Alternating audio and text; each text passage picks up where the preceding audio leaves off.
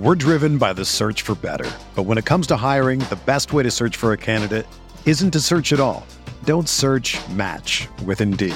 Indeed is your matching and hiring platform with over 350 million global monthly visitors, according to Indeed data, and a matching engine that helps you find quality candidates fast. Ditch the busy work. Use Indeed for scheduling, screening, and messaging so you can connect with candidates faster. Leveraging over 140 million qualifications and preferences every day, Indeed's matching engine is constantly learning from your preferences, so the more you use Indeed, the better it gets. Join more than 3.5 million businesses worldwide that use Indeed to hire great talent fast. And listeners of this show will get a $75 sponsored job credit to get your jobs more visibility at Indeed.com/Blue Wire. Just go to Indeed.com/Blue Wire right now and support our show by saying that you heard about Indeed on this podcast. That's Indeed.com/Blue Wire. Terms and conditions apply. Need to hire?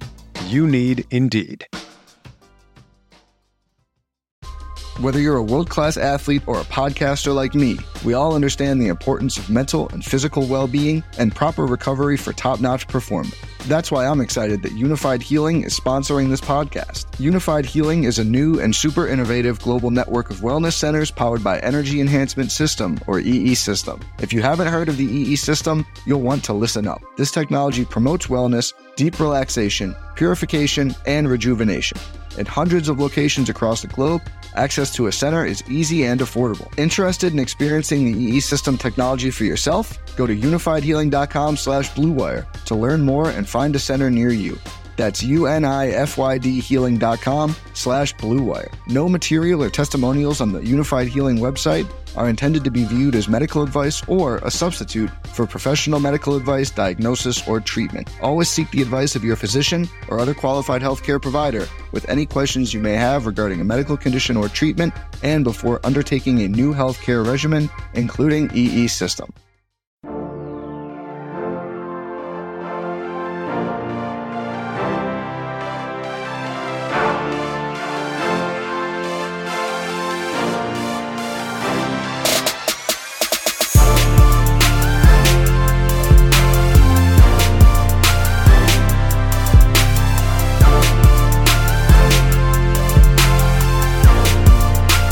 Hey everyone, welcome to the RotoGrinders Morning Grind Podcast. I'm your host, Stevie TPFL. It's Monday. It is July 27th. It's 2020, and we have 10 baseball games that we're going to talk about here on today's slate. I'm joined by my good buddy, Genie407. Grant, how are you doing, my friend? Oh, I'm doing absolutely fantastic. 3 days into baseball season, 4 days in, which if you count opening day, and it's going well, and I'm happy. Yeah, I took the weekend off. Like, it was weird. I always take the weekend off when it comes to fantasy baseball, but it was interesting because we've had a couple days, and it was just like, all right, well, I'm taking the weekend off like I normally do because I'm so busy with NASCAR stuff. And Sunday, like, not having any NASCAR, it was the honey-do list day for sure. So definitely had to get that stuff taken care of. But yeah, I'm ready. I already started looking at this slate about 2 hours ago. So I'm ready to roll here, man. We are going to talk about the 6 o'clock game because FanDuel did include it on their main slate. DraftKings starts with the Braves and Rays 6:40 game. So let's get started there. We got the Blue Jays and the Nationals. Trent Thornton against Anibal Sanchez. Any interest here in Thornton? No, I mean, he came out last year at the beginning and had a decent K rate with striking out guys and then just turned into total trash. He really doesn't have that great of stuff. Like, he has a whole bunch of pitches in his arsenal, but dude gives up a lot of fly balls, a lot of hard contact, and this Washington team, even without Soto in there, is pretty good. 5.5 run total against him. Like, I think the weather is going to be 90, so I'm fully out on Thornton. Yeah, I'm fully out on Thornton too. We'll talk about the Nationals bats in a second, but I actually like some of these guys. Let's go over to the Toronto side here. They're facing Anibal Sanchez. Any interest in Sanchez? No, kind of splits neutral. We know what he is. He's a low strikeout pitcher that occasionally has a great outing for no apparent reason, but splits neutral. So, like, a lot of these righties, Biggio, Guerrero, Gurriel, like, they're going to do some damage against him. Again, good hitting conditions, so no interest in Sanchez for me. All right, let's talk bats. Again, this is just on FanDuel, but we're looking at Vlad Guerrero Jr. 2,800 on FanDuel, Bo Bichette 3,000 on FanDuel. Biggio is the most expensive guy here at 3,400, but like if you wanted to necessarily like roll this like Toronto stack out here against high contact Sanchez, like they're not expensive. Yeah, no, they're like Biggio is pretty much the only expensive guy, and he's like, again, Sanchez is a bit splits neutral, so I'm not really looking at lefty-righty matchups. So lefty going up against Sanchez, not worried about it too much. So Bichette, Gurriel, Guerrero are all fantastic plays, and I mean, if you want to round out the stack, like you can easily do it with a guy like Shaw, who I know was trash for most of last year, but no telling if he's going to do great again this year. But it's worth a shot. And Tellez has some power, Like there's a lot of guys in this lineup that you can throw in as the fourth bat. Like obviously my favorites are Bichette, Gurriel, and Guerrero, but everyone else in the lineup I'm fine with throwing in as a fourth option. Over on FanDuel, this is a great stack in my opinion. Sanchez can get blown up like crazy at any given time. He can get a little bit wild. So I'm a fan of the Blue Jay stack here. My three favorite bats are the ones I already said. Yeah, what's interesting too about this stack over on FanDuel is like if you go for like that Shaw stack with Biggio, Vlad, and Bo, like you're using all your infield spots. So you get 3 outfield and a utility and probably a really good pitcher, for this slate anyway. So definitely in play. Going over to the Washington side of things, these guys are outside of Trey Turner really cheap too. I think Adam Eaton is definitely going to be pretty popular here at 2,900. Eric Thames is 2,600. Some cheap bats. Thornton really struggled, like you said, down the stretch. And, just looking at his overall numbers, there's nothing that really stands out to me for him to kind of have like a stellar season. Yeah, no, I mean, he could, like, he's got a big pitch mix, and he can absolutely turn into a decent starter. But all signs from what we saw last year kind of point towards like he just had a like fluky start where he was striking out a bunch of guys, but we know he's going to give up hard contact regardless. We know he's going to give up fly balls regardless. I'm kind of like Eaton. He's absolutely in there, 2.9K. Like Turner is expensive, but he's a decent bat. But I'm fine with any of these other guys. Like Castro, if he's batting up high in the order, 2.5K. I know he wasn't great last year, but going up against a guy that gives up a decent amount of hard contact, and he's got a 40% hard contact rate.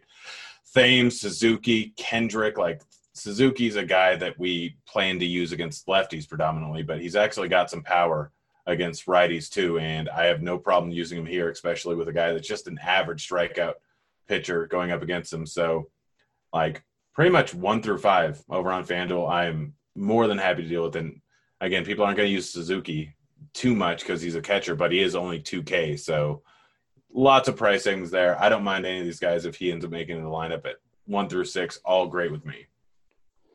All right, Atlanta at Tampa. Michael Foltynewicz against Tyler Glasnow. Any interest in Foltynewicz here?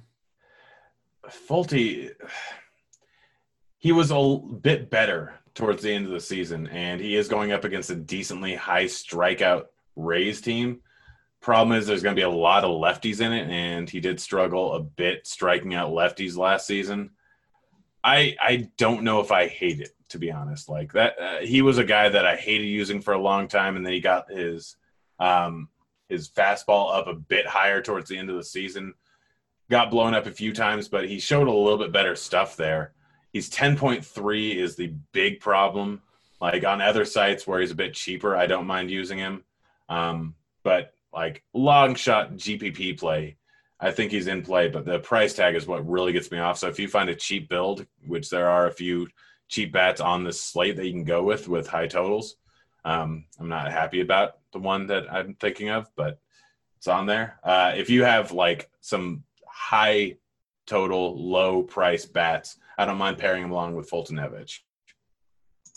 Yeah, like Folty at the end of the year was the Folty that we saw the year before. 2018 Folty was really strong.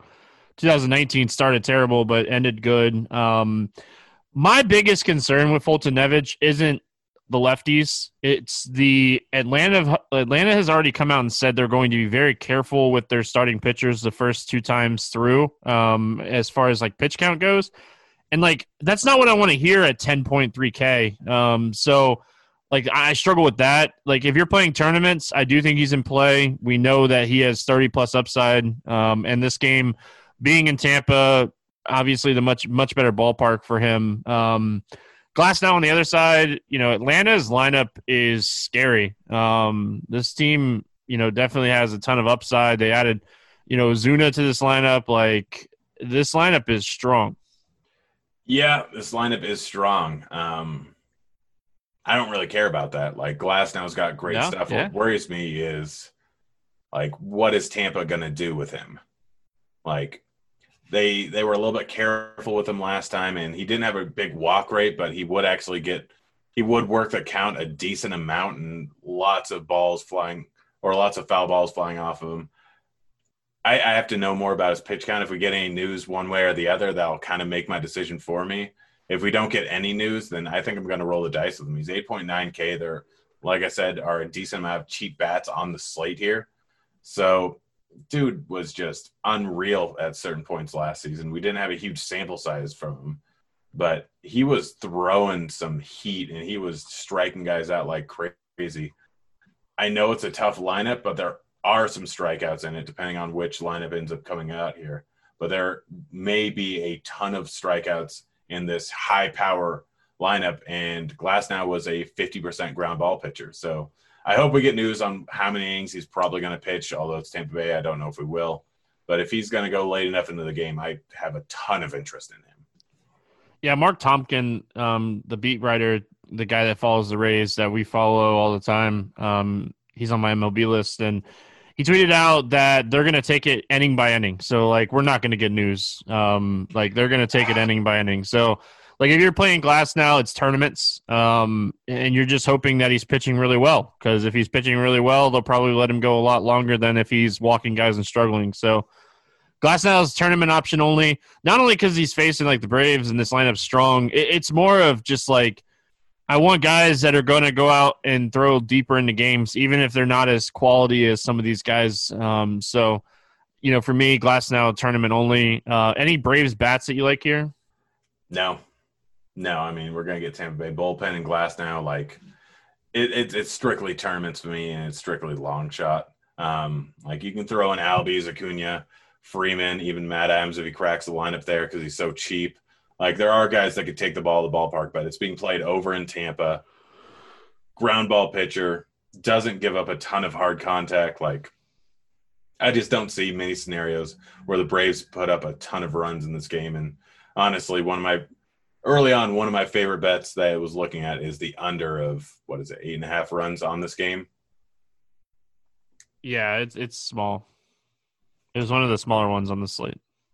Yeah, but I mean, I still like the under. Like, I don't think there's going to be many runs scored in this game.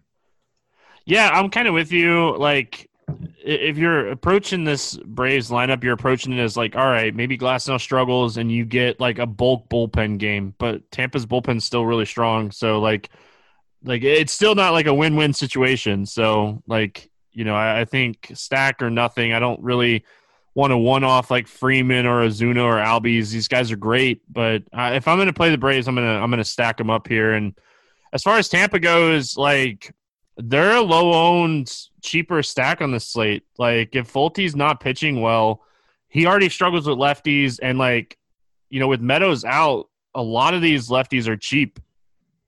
Yeah. No, I mean we have to worry a little bit about pinch hit risk, but we got Lau up there, we got Choi, both of them under 4.4K.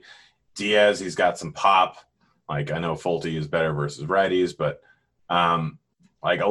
there's not the highest price guy outside of Lau is Choi at 3.9K. They have a 4.7 run total. Like Fulte is a well-known guy, even though he struggled a little bit last season. He's still well-known as being predominantly their ace. This is one of the 3 or 4 really cheap stacks on the slate.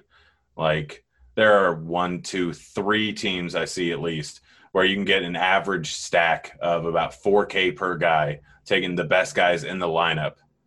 And it's going to be, you're going to have money considering there isn't an absolute ace that you want to use. Fulte's the most expensive guy on the slate. So I have no problem using the Rays, and like they're probably going to be close to the lowest owned of the really cheap stacks. So go with the guys with power. Choi, Lau, Diaz a little bit, and I mean, we'll see who else is in the lineup, but this is not a bad way to go, and you can save it. This might be a day where you leave money on the board. Yeah, I think that definitely could be contrarian. Moving on, we got the Cubs and the Reds. John Lester, Wade Miley. Any interest here in John Lester? No, like there might be some rain concerns, but aside from that, like Lester, not a huge strikeout guy. If I had to guess someone that was going to go a little bit later into the game, it'd probably be him. But he's going up against a whole lot of power righties in the lineup here who can just absolutely take him out of the ballpark here. So I'm staying away from Lester. Yeah, I don't like Lester either. I like the other side a lot more here, and we'll talk about that in just a second. Any interest here in Wade Miley? Nope. I mean, Cincinnati's a decent park for strikeouts, but there's some power against righty or against lefties here in this Chicago lineup. Miley's he might go a little bit later into the game than he was over in Houston, but probably not a guy that's going to give you a slate winning score on this spot here. Like, there's some strikeouts in this lineup, but I don't think he's going to be able to get it done here. I have very little to no interest in Miley, especially if there's rain. So when I was doing my initial research, like, I had zero interest in Wade Miley. I was with you, and then I started digging in. We know, like, last year he added that cutter, and it was one of the reasons that, like, he tilted us so much. So I was, like, digging into, like, how the Cubs do against left-handed cutters, and, like, honestly, there's not a lot of data. So I started to look at, like, how they do against, like, right-handed, like, cutters, and they're not very good against right-handed cutters. So I don't know if I want to, like, I want to stack the Cubs. I want to stack both sides of this game, but I also am throwing this out there because, like, don't be tilted at the end of the night if, like, Wade Miley only gives up, like, 1 or 2 runs because, that's what he did a lot last year with this new cutter, and – like, we don't have a lot of data. There's a lot of ground ball data. A lot of these guys were hitting ground balls. Like Chris Bryant, who the stats say are the best play, is one of the better guys against cutters too. So, like, just don't be shocked at the end of the night. Like, if you're with me stacking the Cubs in this game, like, don't be shocked at the end of the night if they, like, have 2 runs against Wade Miley. I mean, I understand that. Like, and I'm still stacking them. Yeah, full disclosure. Yeah, cutter is, if I remember correctly, cutter is kind of a pitch where it's a little bit more hand dependent. Like, I'm going to double check right now, but I feel like his lefty righty splits are fairly similar on both sides. Well, like, his hit distance went down, like, from 2018. It was like crazy. It was like his hit distance was like 170 and it went down to like 150 because he started to throw the cutter more. Yeah, well, he also can mix it up a little bit with his changeup there, so that definitely helps. But yeah, I don't know. I need to look into that a little bit more. It's been, as you know, it's been a little over a year since I've really looked into pitch type data that much. Yeah, I just remember looking into it so much, because, like, Wade Miley last year, like, he tilted us so much last year. So I remember looking into it a lot, and, like, it was really just based around the cutter. But listen. I usually play 1 to 3 teams a night. If I end up on playing 3 on this slate, which I probably will, I'll have a version of a Cubs stack because it is juicy and this game's juicy in general.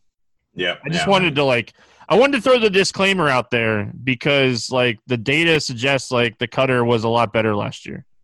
Yeah, and I need to look a little bit. Like, it's, as I said, it's been a long time, and this is the First Look podcast, but it's been a long time since I really looked at ball movement and pitch type. So it's slowly coming back. We're only 4 days into the season. My issue, too, like, really quick, was, like, if you looked at, like, the left-handed numbers for a lot of the Cubs hitters last year, they hit the ball on the ground so much against lefties last year, and, like, that's, like, super concerning when you're, like, wanting to stack and, get those home runs and stuff. So, like, I need to look into that more and look in, like, how many total home runs they hit against lefties last year too. Yeah, I mean, it's super interesting. Like, we don't have a huge sample size. We see close to 50% average ground ball rate for the Cubs, but we see guys like half of them have a 300 plus ISO. So we're like looking at the starting lineup and we see a huge amount of ground balls, but still actually seeing the ball leave the park a decent amount. I think it's more of a sample size problem. And I believe if you look at the 2018, 2019 numbers, like Bryant is a guy that hit a ton of ground balls last year against lefties, but the year before he was hitting the ball up in the air a whole lot more, and guys like Contreras were hitting the ball up in the air a bit more. So you kind of see that ISO, and it just becomes kind of a sample size problem. So I think I'm not terribly worried about it. And yes, even though Wade Miley is a good ground ball pitcher, I feel like he's not going to get him off balance enough where they can't get the ball into the air. All right, let's go to the Reds side of this game. What's your thoughts here when it comes to Cincinnati? I mean, the hard-hitting righties. Castellanos, Suarez, Aristides if he's in the lineup, Davidson if he's in the lineup. Davidson? Davidson, yeah, he got the Rona. COVID, yeah. Yeah, I was trying to remember. He was 2,100 too. Like, it would have been such a juicy spot. Yeah. Gosh, who else got it? Moustakas. That was it. All right. I was trying to remember. I was out golfing today during all the games and strictly just sports bet today. So I can't – it's trying to remember all of it. But, yeah, the hard-hitting righties, whoever's in the lineup, absolutely go for them, especially the guys that can get the ball up in the air. Like, just I like the stack, especially if this game isn't going to have any rain problems. Yeah, they called up Arcadius Aquino on Saturday when all that stuff went down. Like, I got the alerts. So he's a hard hitting righty that's like very boomer bust. But they priced him way up, so like he could be lower owned here. This is probably my favorite stack on the slate. So I really want to look into it. Because like Nick Senzel was scratched Sunday because he wasn't feeling well. So like we could see a lot of Reds drop here, unfortunately, over the next couple of days. And like we could get like guys like Phillip Ervin in the lineup and get like cheaper parts of this stack while still getting like Suarez and Castellanos and, stuff like that. So I really like the Reds here. I hope the weather holds off. I love stacking against John Lester because not only do you get like power upside, like if you get some of these quicker guys on base, like you get the stolen base upside too. So really like the Red stack on the slate. I hope they kind of go a little overlooked. Up next, we got the Yankees and the Phillies. Jay Happ against Jake Arrieta. Any interest here in Happ? Not really. Like, there's enough righties in this lineup where he really struggles against them. Like, the upside's kind of the same regardless of the lineup just because of his K rate. And his walk rate's pretty similar on both sides.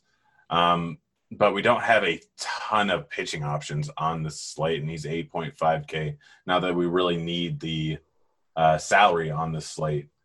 But if he's going to come in at low ownership like that, that's how I could see playing him. But I'm assuming New York is going to be like they are with a lot of the other pitchers, be a little bit like cautious in his first start. And so I don't know, like it's a decent price tag.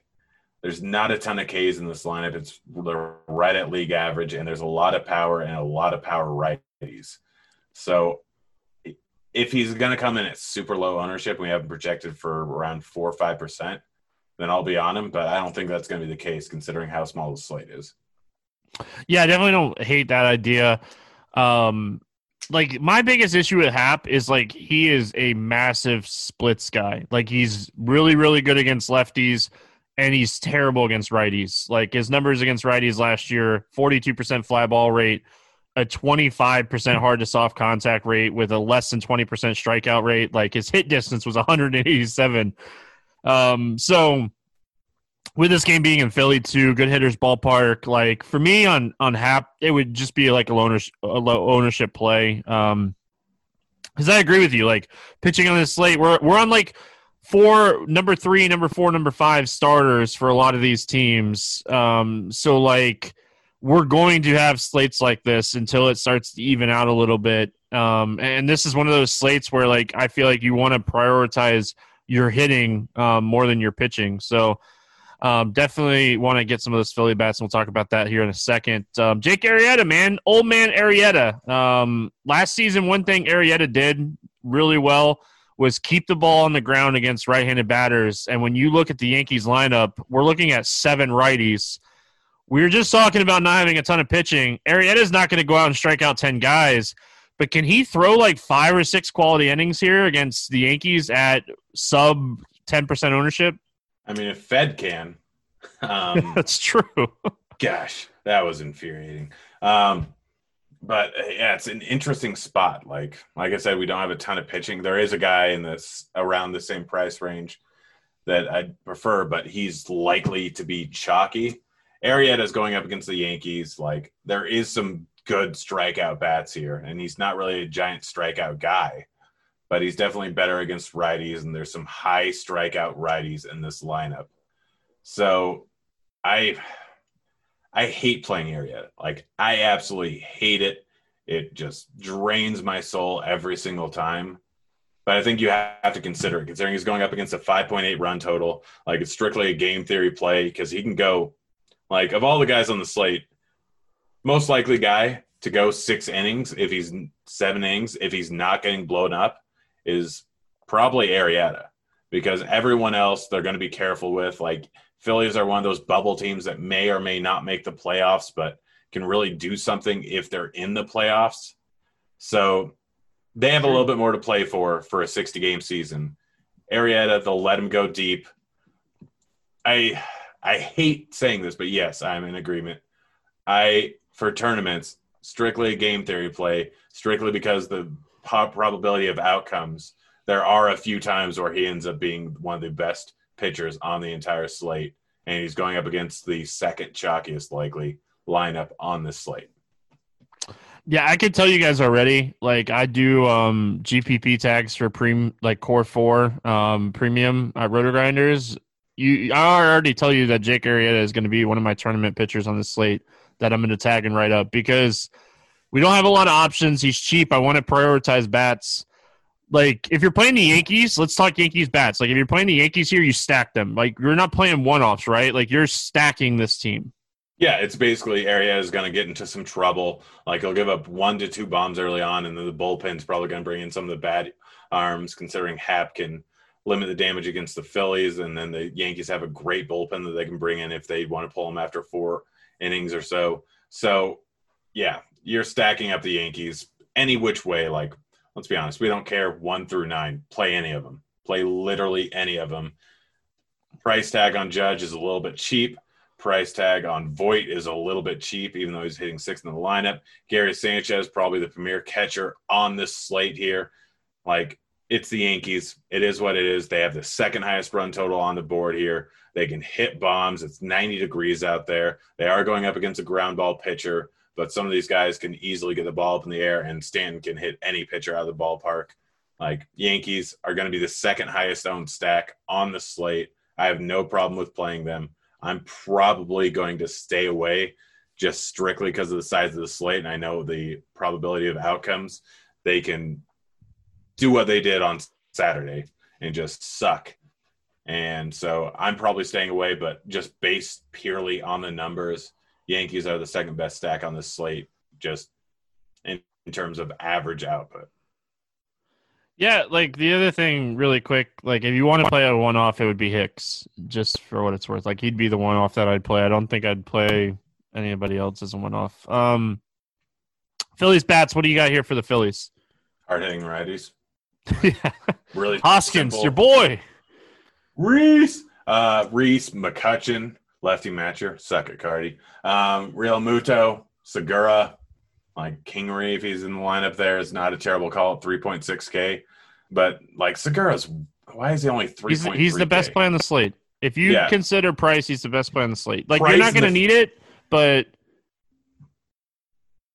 he's also playing third and short. Like, yeah. he's just going to be so heavily owned, and there's a very, very good reason behind it. Yeah. Yeah. He's just like, Even like, was somebody else supposed to pitch? I wonder, because like Hoskins is 4K. Like, we get into these guys and they're just outside of Real Muto and Bryce Harper. These guys are all really cheap. So like, I could see using like a Philly 3-man, and not going like Harper or Real Muto, or playing a 5-man, like however you want to do it. Like, I think the Phillies are very much in play here as a stack. If you're going to stack, I don't hate throwing Didi in there. There is, I believe. Revenge. Yeah, well, revenge is a stupid stat in baseball, but going up against a pitcher you used to play with for, I think, at least, 2 years? That's a little bit different thing. Like, what's coming from that pitcher a little bit more.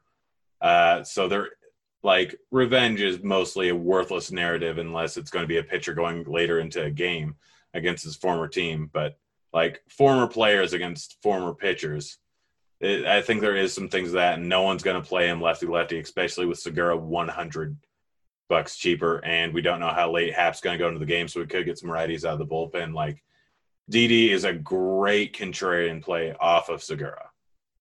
That's the only crappy thing about stacking Philly, right? Like, you don't want to face the 7th, 8th, and 9th inning for the Yankees. So that's the only bad part. But yeah, I like Didi. Well, if you're like stacking them and they're going off, then like your stack's either dead or you're getting the bad bullpen arms. Yeah, you're hoping, right? But yeah, Didi really quick, like 250 ISO against lefties last season, less than 15% K rate. So like, he can do damage too. So I love that call. It's definitely a way to be a little bit different if you're looking at the Phillies here. We got the Brewers and the Pirates. Hauser against Steven Brault. Any interest here in Hauser?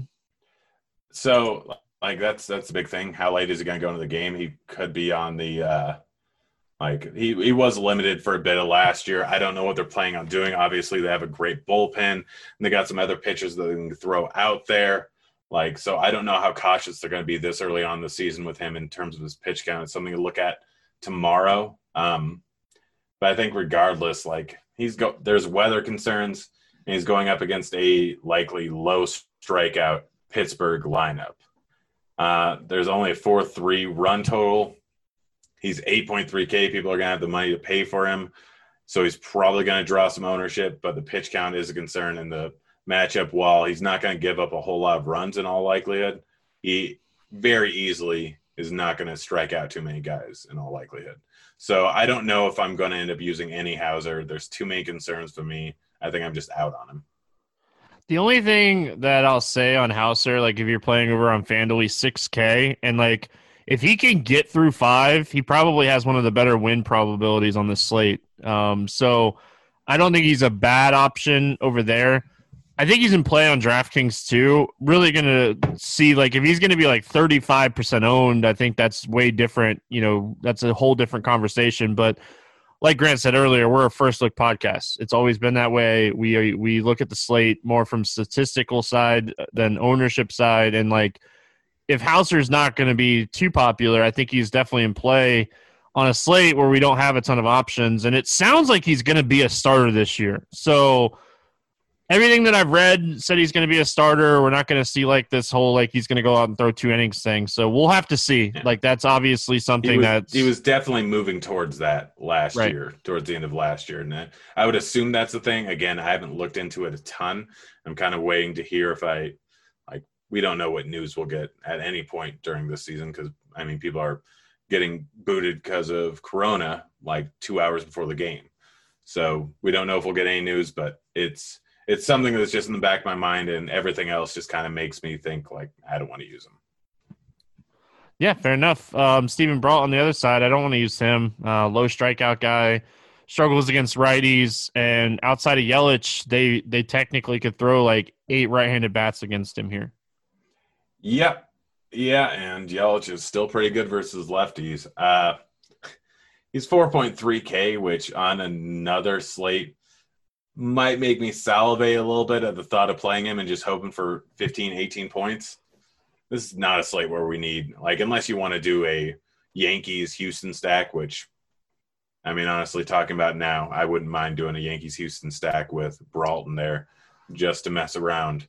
But he's, like, his price tag makes me think, all right, but, like, it's strictly just to play either other bats in my lineup that I can prioritize that are going to be huge total games.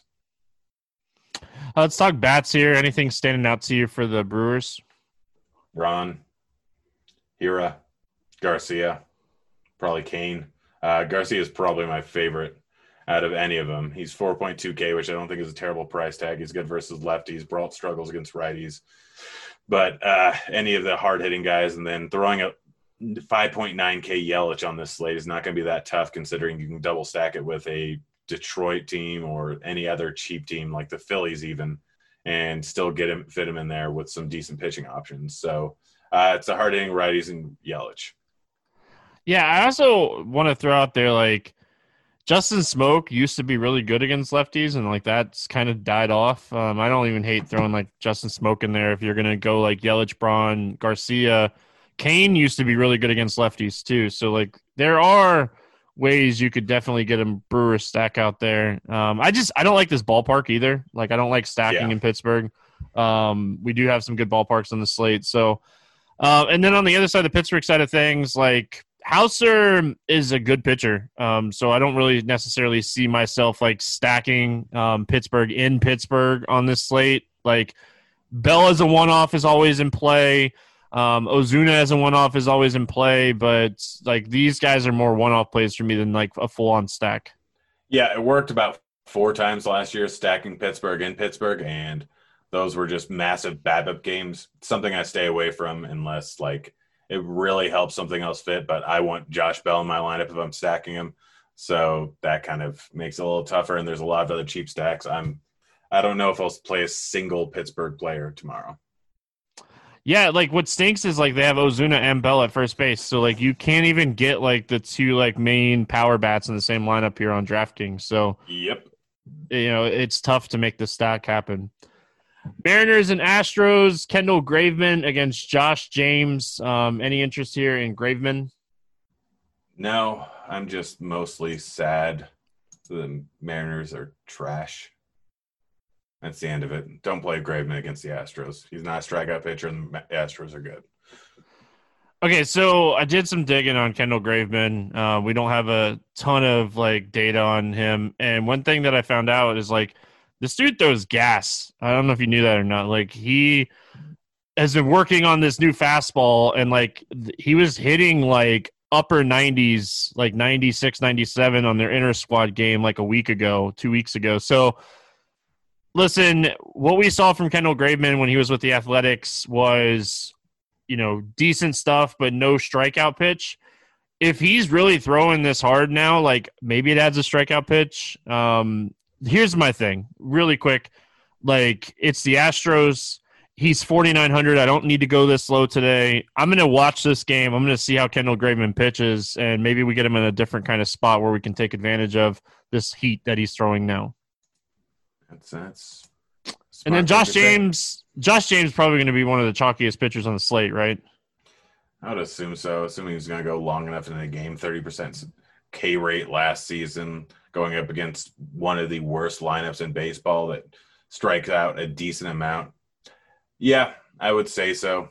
And like just based on game theory, I might fade him, I might play him. I really have no lean either way because biggest concern is fly balls and hard contact because of the pitches he throws and the heat he throws. And if they get the right pitch, they can take it out of the ballpark. But let's be honest, who's going to take it out of the ballpark? Lewis, Vogelbach, maybe Seager. But everyone else is just trash in this lineup. Yeah, lineup's not great. We saw him. He was more of a reliever down the stretch last year, wasn't he? Like, is he gonna throw I don't know. That's the main thing. I wouldn't think that he's gonna throw a full outing, but the Astros obviously Verlander's out for a significant period of time. They no longer have Garrett Cole. Yes, they got McCullers back, but they've I don't know what they're gonna do with the rotation. I haven't found enough information where I can know. Because they obviously have some depth. They have Peacock that they could possibly throw back in even with his walk issues. But we don't really know exactly what they're going to do with the rotation. So he's going to start. I don't want to interrupt you. I just found he was their number 4 even before Verlander got hurt, and he was stretched out during this summer camp. So he's going to start and throw. There we go. So he's going to be chalky. He's probably going to do well because the Mariners suck and he throws heat. Yeah, he has a really good swinging strike rate, but we don't have any sample size. Like everything that we have for him is mostly like 1 or 2 innings out of the bullpen. So, yeah, like this is definitely interesting. Listen, if you're playing like a cash game format, you're probably playing Josh James, right? Like, he's probably one of the safer pitchers on the slate. Even in tournaments, I don't think he's a bad play on this slate, but if you're playing Josh James, you got to be different with your bats. Maybe you're leaving salary on the table. Maybe you're stacking a lower owned team. Outside of like Lewis and Vogelbach, there's not really much to like here on the Seattle bats, and you probably play those as just like chasing home runs as one-offs. Yeah, I mean, you can go with J.P. Crawford. You can go with Seager. Seager obviously had a tough season last season, really didn't do a whole lot. He did have 1 random 2-home run game, but he's a guy that's in the past who's shown some decent numbers, and I think he's actually been pretty decent versus lefties, which is more than likely going to regress more to the mean, and he's going to be better versus righties. Yeah, last season, overall, he had decent numbers, but he had a 394 WOBA versus lefties and a 300 WOBA versus righties, which isn't something that's normal. So overall, his numbers are probably better, and his platoon split's probably going to be a little bit closer to the mean. So I don't mind throwing in Seager there at 3.5K, just going up against a chalky pitcher. And if you want to do a 3-man stack with Lewis, Seager, and Vogelbach, you're not paying a ton of money for him, and you're getting some massive leverage. Astros bats here, Springer, Bregman, Altuve, they're all super expensive. Correa, he's affordable. Kyle Tucker is not too bad. Gary L is pretty cheap. Brantley's pretty cheap. Like Michael Brantley on a normal slate would be, 30% owned at 3,300 in this spot. Do we still think he's going to be really popular, even though we don't need the $3,300 value? We don't, but you got to realize that in cash games, people are probably going to be paying up for Josh James and possibly paying up for Glasnow just because they can, and you're getting those automatic Ks. So while in tournaments, people are going to slightly stay away from it, but all those people throwing their cash game lineups in tournaments are going to all have Brantley in it, and they're all going to have Segura in it. So, yes, he's still going to be fairly heavily owned here just because he's a guy with a platoon split who had some of the best numbers in the league last season. For years now. Like Brantley is a good hitter. Low strikeout rate. He's going to put the ball in play. Great for cash games here. Even if you don't need it, he's great for cash games. So, man, like overall though, like with Brantley being so cheap, it's almost really too easy to make a 5-man Houston stack here.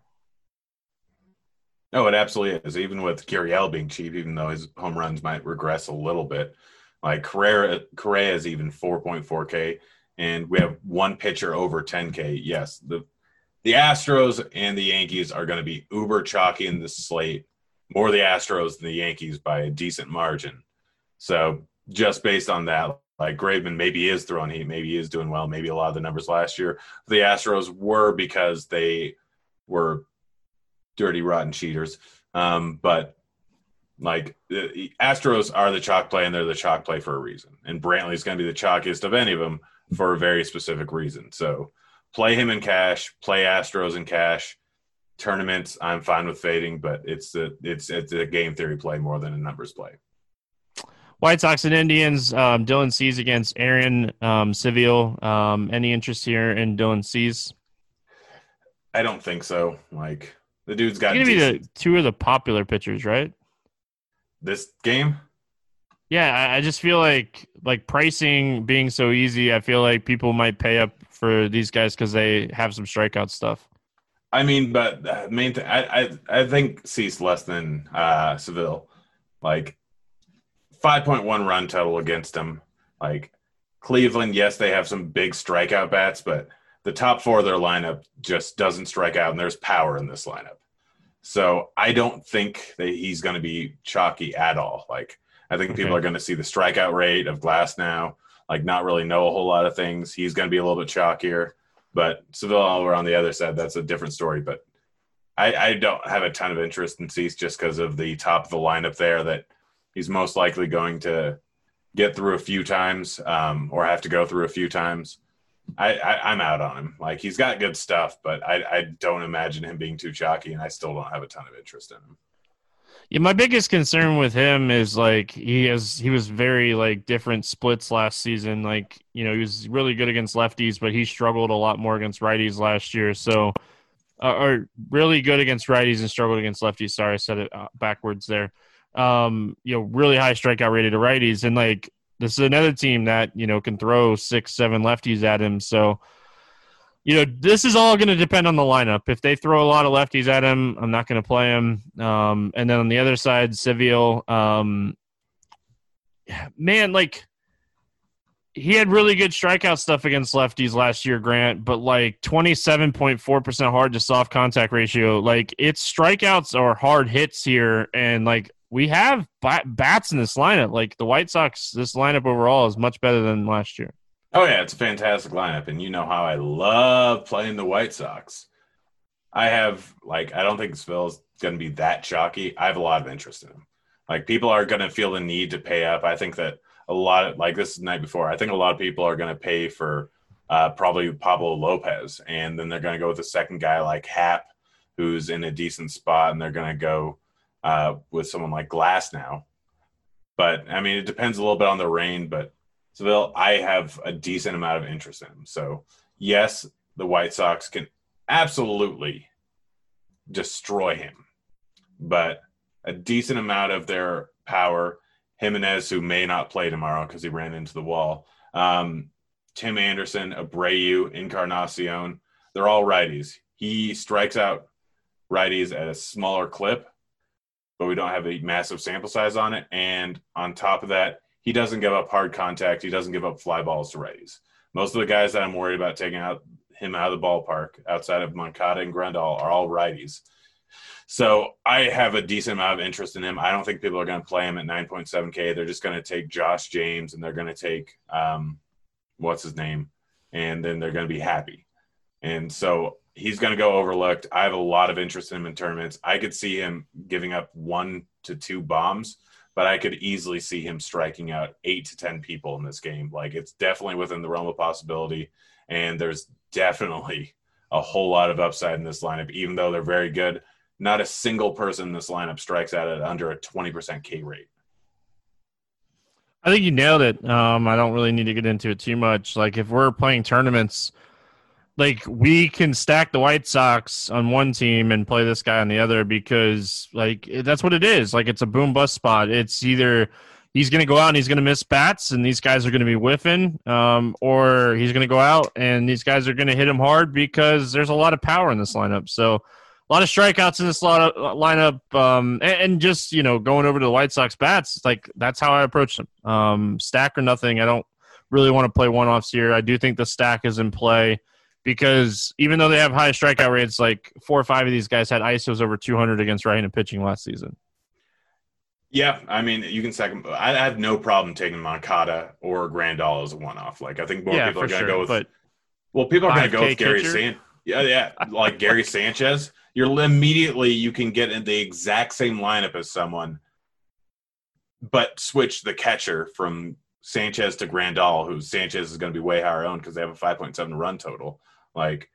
Seville strikes out lefties at a decent rate. Grandal strikes out at just a slightly above league average rate, but he gives up a 40% hard contact rate and 41% fly ball rate. Grandal can absolutely take him out of the ballpark, and I just love Moncada in almost every single situation. Both of them, even though they're expensive, we have the money to pay for 2 cheaper pitchers, and you're great. We're going to get to 2 of them pretty quickly here. What's your thoughts here on the Cleveland side of things? Top 4 of the lineup, have no problem with it. Cease is still a young pitcher who can easily get blown up in any given outing. He has good stuff, but he's still got a 10% walk rate, and he can get into some trouble here, especially against a team that knows how to work the count. They don't have a ton of ball or of walks in their lineup, but they absolutely have guys that can just work the count. Ramirez seems to be getting a little bit hot. I think he had 2 home runs today. Lindor can do things. Reyes can take anyone out of the ballpark here. I actually like the Cleveland stack here. Yeah, and like Daniel Johnson, if he's in the lineup, like he's one of the top prospects for this team, and had really good minor league numbers. So like he would definitely be into someone else at 3,700. Hernandez down there as well. So a lot of different ways to potentially stack this Cleveland team. So don't mind that at all. Moving on, we got the Royals and the Tigers. Mike Montgomery against Michael Fulmer. Any interest here in Montgomery? I played him quite a bit last year. This is a high strikeout lineup that's not very good, but this is not the slate where we need a 6.5K pitcher that might do something. He could do something. I'm not going to bother with him. Yeah, like this lineup's nothing special. CJ Cron, Miguel Cabrera, there's better bats in this lineup towards the top, but like, man, the bottom of this order is so bad.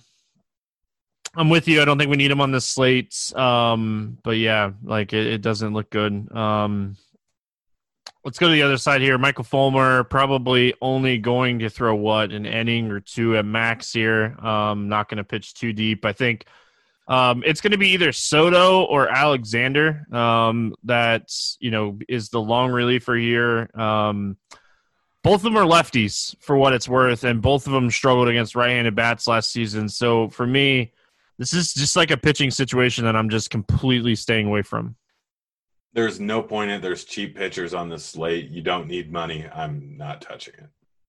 Yeah, the thing here is, like, with it being a lefty coming in, like, could we potentially see, like, Mondesi's 3,500, Soler is 3,800. Like, Whit Merrifield is the most expensive Kansas City Royal bat at 4K. Like, this might be one of those stacks where, like, it doesn't matter who your pitchers are because they're going to be a lower-owned stack, and you can kind of get different here, whether it be Alexander or Soto, who's the long reliever. Yeah, and people are going to immediately look at the numbers like righty versus lefty or righty versus righty here, and they're probably going to go more towards the lefties here. When a lefty long relief guy is coming in, it changes things drastically. They've got 4.5 total, which is one of the lower ones on the board today, and they've got power. It's going to be 83 degrees outside roughly tomorrow, and you look at like Soler's numbers versus both righties and lefties. He can take them out of the ballpark. Witt's got great numbers versus righties. Mondesi struggled. He's a switch hitter, and he struggled a little bit more versus lefties. But a guy I'm willing to throw into the lineup, like I have no problem throwing these guys in here. And you're just going to have so much money. I might even throw Mick Broom in there. Yes, 2K. I was going to say it. Yep. I hate it. It's killed me so many times. I'm still going to keep doing it when he's 2K going up against a potential lefty for 4 or 5 innings. So, yeah, I like this stack quite a bit, and I don't think it's going to draw that much ownership.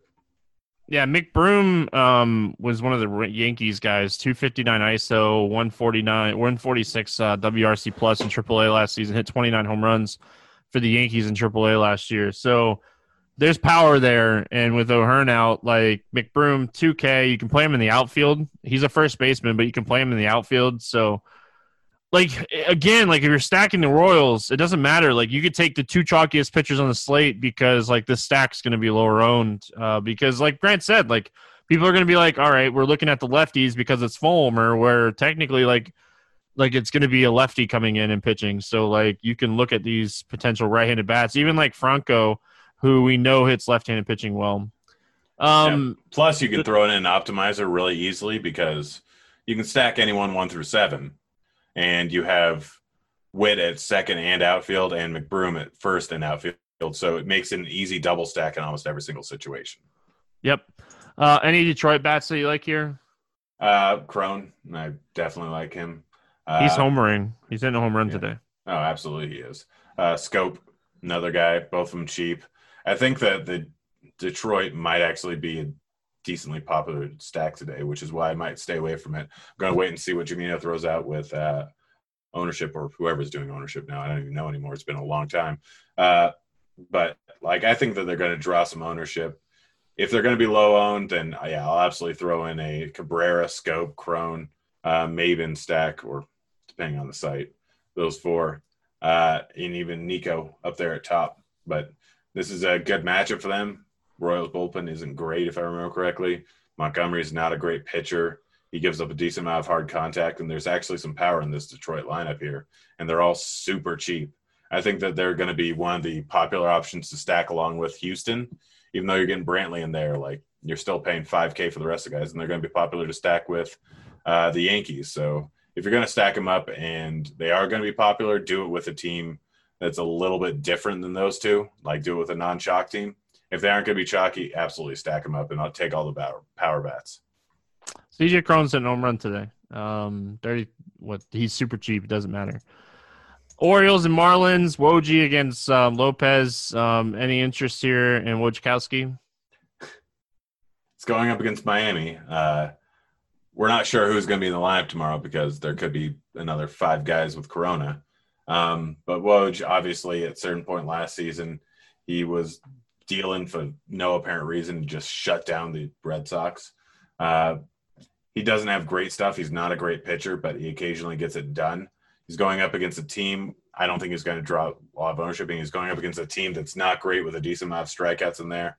I have some interest in him as a lower-owned guy that, like, can absolutely get it done here. Remember, they have a 4.7 run total, Miami. That's surprising. But a lot of that is because of Baltimore's horrible bullpen. So Woj, he's a guy that can strike out. He still had a 25% K rate versus righties, and he's probably going to face 6 of them, that all of them are bad. And he's facing some decent strikeout lefties. So I have a decent amount of interest in him just as a low-end guy. Yeah, I like him too. Great ballpark. Might not get the win, but like, give me 15 to 20 points on DraftKings today, and I think it's plenty. Like, I mean, if Baltimore can beat the Red Sox, then that is true. I think they can beat the Marlins. Although the Marlins can beat whoever the heck they were playing.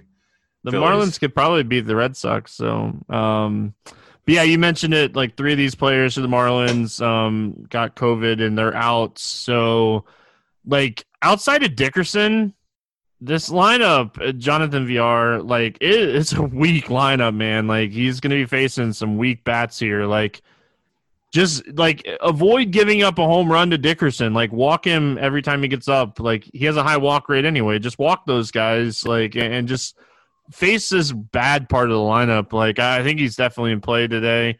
And then, like, on the other side, I think Lopez is going to be really popular here. It's a Marlins pitcher who has really good splits against right-handed bats. They have 4 or 5 righties in this lineup. And he was able to get ground balls to both sides, even giving up a lot of hard contact to lefties. Do you think Lopez is going to be pretty popular here? Yeah, I think, like, outside of Josh James, he's probably going to be the most chalky pitcher on the slate. We've seen it before a few times last year. He had a decent matchup, and a lot of people played him. He's a guy that's got decent stuff. He's not great. He's not terrible. He has some decent splits, but anytime he's playing over in Miami, like, it's a little bit different of a scenario because he's got a 41% hard contact rate versus lefties, and ball's not leaving the park too often in Miami. And we got Santander, we got Ruiz, we got Chris Davis, who can't hit a single thing. And we got Stewart. None of those guys are big home run risks. So he generally keeps the ball a little bit more on the ground versus lefties and doesn't give up nearly as much hard contact. And so I think he's going to be one of the chalkiest pitchers on the slate. I think he may be your cash game SP2. But for tournaments, I like him if he's not going to be chalky. But if he's going to draw a lot of ownership, it might not be the worst idea in the world to stay away from him. All right, Baltimore bats. Obviously, we like him for a reason. This lineup is definitely not scary. I think the scariest bat in this lineup is probably Austin Hayes. Any interest here in the Baltimore bats? I'm just going to sum up batters in this game very quickly. Dickerson or Aguilar. Yeah, Hayes and Dickerson one-offs would probably be the only way that I would approach this game, too. I don't love it. Like, if you're looking for a low-owned stack, the Baltimore bullpen is terrible. Like, if you want to stack the Marlins at 3% ownership, they could score 10 runs on 1 or 2 home runs, but I don't know if that's going to be enough on this slate. That's the only problem. If it were in Baltimore, it'd be an entirely different situation. But, they're probably not hitting too many bombs here. All right, Mets and Red Sox. Michael Wacha against Zach Godley is going to be the long reliever, so we'll say Zach Godley. Any interest here in Michael Wacha?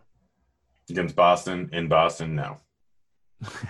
Wacha, really high WOBA last season. His strikeout rate was under 19%. Even like the ground ball rate started to dip and the hard hit rate started to go up. So I'm with you. I have no interest in Wacha. Zach Godley was terrible last year too. High walk rate, low strikeout rate. Any interest in Godley in the long relief role here? Nope. Let's talk bets. The Mets bats are probably one of my favorite stacks on the slate. I would rank them top 3 for me on this slate. I really like the Mets here. Zach Godley's terrible. Boston bullpen is very shaky.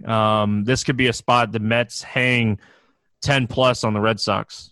Yeah, absolutely. Right there with you. I have no problem playing anyone. Obviously, Alonso, McNeil, Conforto, Cespedes, Nimmo, even Cano. Like, all of them are very much in play.